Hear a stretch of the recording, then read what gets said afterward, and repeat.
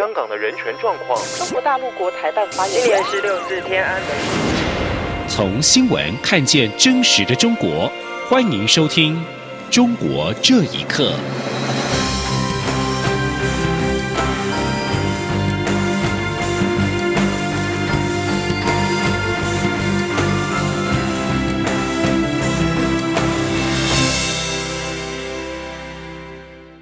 听众朋友们，晚安，欢迎收听《中国这一刻》，我是李自立。我国积极争取参与世界卫生大会 （WHA）， 美国政府也声明力挺，但是中国外交部以其一中原则说台湾参与国际组织注定失败。对此，我外交部今天回应表示，中国对我打压古已有之，于今有烈，从未有一天停止，但外交部深信自助人助，从未放弃努力。而且目前获得的国际支持更已来到新高。记者王兆坤的报道。美国国务卿布林肯发表声明，强力鼓励世卫组织邀请台湾以观察员身份参与世卫大会。这是布林肯连续3年声明支持台湾。不过此举引来中国外交部批评，还说台湾参与国际组织必须按照一中原则处理，任何打台湾牌、以台制华，注定以失败告终。外交部发言人刘永健表示，中国对我外交打压从未停止，这不仅是对我国家主权的打压，更是对2300万人民正常参与国际活动权利的打压。但外交部从未放弃努力。他说，近年我国争取参与国际组织的努力，国际获得的国际支持来到新高。外交部深信自助人助，我国政府与人民在国际上的表现，已反映在理念相近国家近年对我国的支持与肯定上。此外，关于我国今年出席 APEC 经贸领袖会议的相关安排，刘永健指出，将与主办国美国及各会员国积极争取，做出对我国最有利的安排。至于与会人选，总统府会做妥适规划安排，并于适当时机公布。中央广播电台记者王兆坤台北采访报道。中国维权人士郭飞雄，本名杨茂东，2021年计划前往美国探望癌末的妻子，却在边境遭捕。官方更在他妻子病逝后的2天，以涉嫌煽动颠覆国家政权罪予以关押。广州中级法院今天召开审理庭，在禁止外界旁听之下，当庭宣判有期徒刑8年。郭飞雄不服，表示将提起上诉。美国驻中国领事馆呼吁中方尽速释放郭飞雄，让他和家人团聚。前往聆听审判的杨茂东的胞兄杨茂全表示，法官认定杨茂东长期以来撰写并在网络发表文章，又在2020年创建世界宪政民主论坛，继续发表自己和他人撰写的煽动性文章。2021年1月27号出境受阻时，接受自由亚洲电台采访发表言论，长期攻击诋毁中国政治制度，煽动他人颠覆国家政权，罪名成立，判处有期徒刑8年，剥夺政治权利3年。对此，杨茂东当庭表示不服，将要提起上诉。因为维权多次而入狱的中国维权律师于文生和妻子许燕被当局强行带走，失踪超过1个月，至今下落未明。家属已受当局警告，放弃委托律师辩护，期盼2人早日获释。外界认为于文生夫妻被失踪，可能与声援异议人士有关，未能申请律师辩护，情况让人忧心。请听以下报道。曾经代理多起法轮功学员辩护案，并为709大抓捕多位被捕者辩护的维权律师于文生和妻子许燕，4月前往欧盟驻中国代表团途中，被跟监的人员强行带到警局之后，至今下落不明。在于文生夫妻失踪的1个月，不少维权人士尝试到他们北京的住家看望他们的儿子。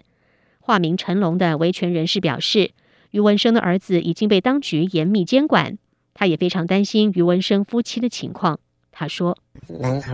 有2个街道的女的在看着，只要有人去了，他们就会通报，马上就有国宝会来。前几天呢，就是去看孩子，国宝就跟着，据说律师去了要签委托，看着的国宝也不让孩子签。旅美中国维权律师王清鹏告诉自由亚洲电台，于文生的亲戚被当局警告，不能够委托律师，以至于外界更难了解2人的现况。他说，目前呢，家属被问没有委托手续，律师不能会见，所以也不清楚具体的案情。于文生律师是非常坚定的人权捍卫者，他多次被抓捕，这一次再次被抓捕，可能和他声援丁家喜、许志勇有关。看看丁家喜和许志勇，他们所有的行为均在中国法律和国际法律规定的范围之内，却被重判，所以实在不敢想象于文生律师和许燕会被怎么处理。王清鹏表示，于文生的儿子多年来在当局的恐吓下生活，维权人士第二代的遭遇是能最真实反映中国人权状况的例子。王清鹏表示，按照以往经验，国际社会的高度关注有助于改善遭到关押维权人士的境况，期望海内外人士继续关注于文生一家被迫害的状况，也持续关注超过1500名目前仍然被中国当局关押的政治犯，相信各界的关注能够有效改善他们的处境。央广新闻整理报道。中国政府修订反间谍法，将扩大出境禁令的范围。人道中国创办人周峰所指出，中国国家主席习近平所采取的种种作为，对人民的管控是越来越近，很可能是一心在为战争做准备。记者陈宽仁的报道。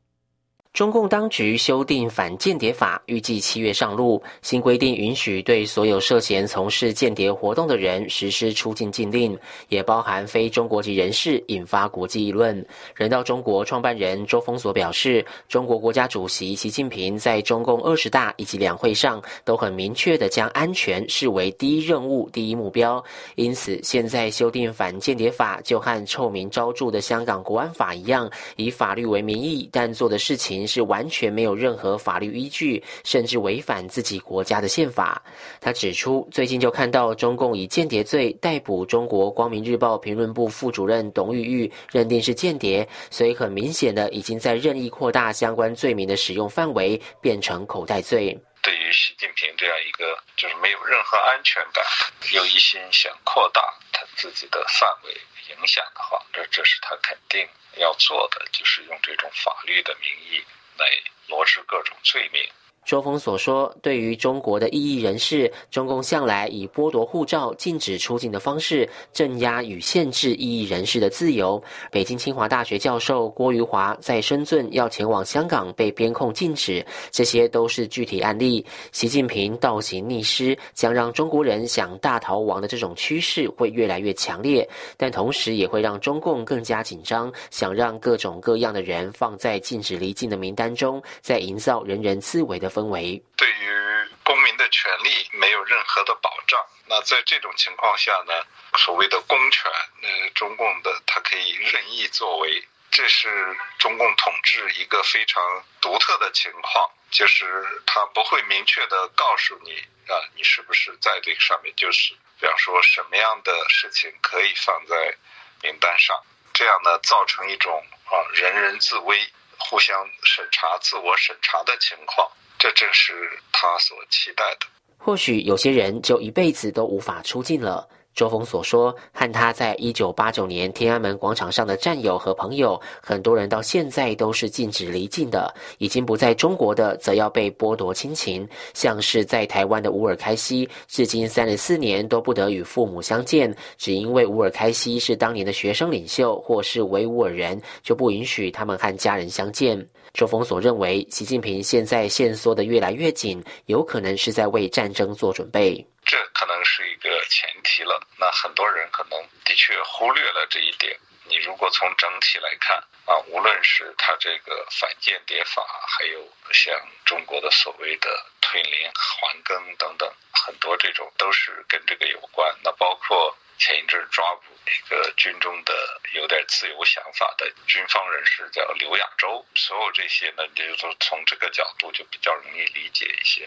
就是他一心在做战争准备。周峰所表示，反间谍法修订通过，毫无疑问，台湾民众都要小心了。中共肯定会用这些方式让台湾人有恐惧感。他强调，中共这一切都是没有任何约束、没有底线的。从法律条文的字面上，往往看起来好像是针对某个人，但事实上是可以针对任何人，谁都可能成为受害者。所以有正常思维的人都应该远离这个政权，不要去中国大陆，才会真正的安全。中央广播电台记者陈宽仁采访报道。微软公司旗下的社交平台领英集团宣布将停止中国的求职应用服务。外界认为，中国疫情平缓后，市场环境未见起色，企业人才流动减弱。也有分析，中国经济微缩，市场走向内部产销的经济模式，是西方企业撤离的主因。请听以下报道。在中国拥有5000多万会员、约2万名员工的社交平台领英9号宣布裁员716人，并决定将结束中国业务。这是领英继2年前关闭中国社交网络功能之后另一项重大行动。上海保险业人员杨倩也是领英会员，对于领英应用平台即将关闭感到惋惜。他说，目前大量企业停止招聘，领英撤出中国应该是商业考量。好可惜了，有很多职场上的人是靠这个平台找工作，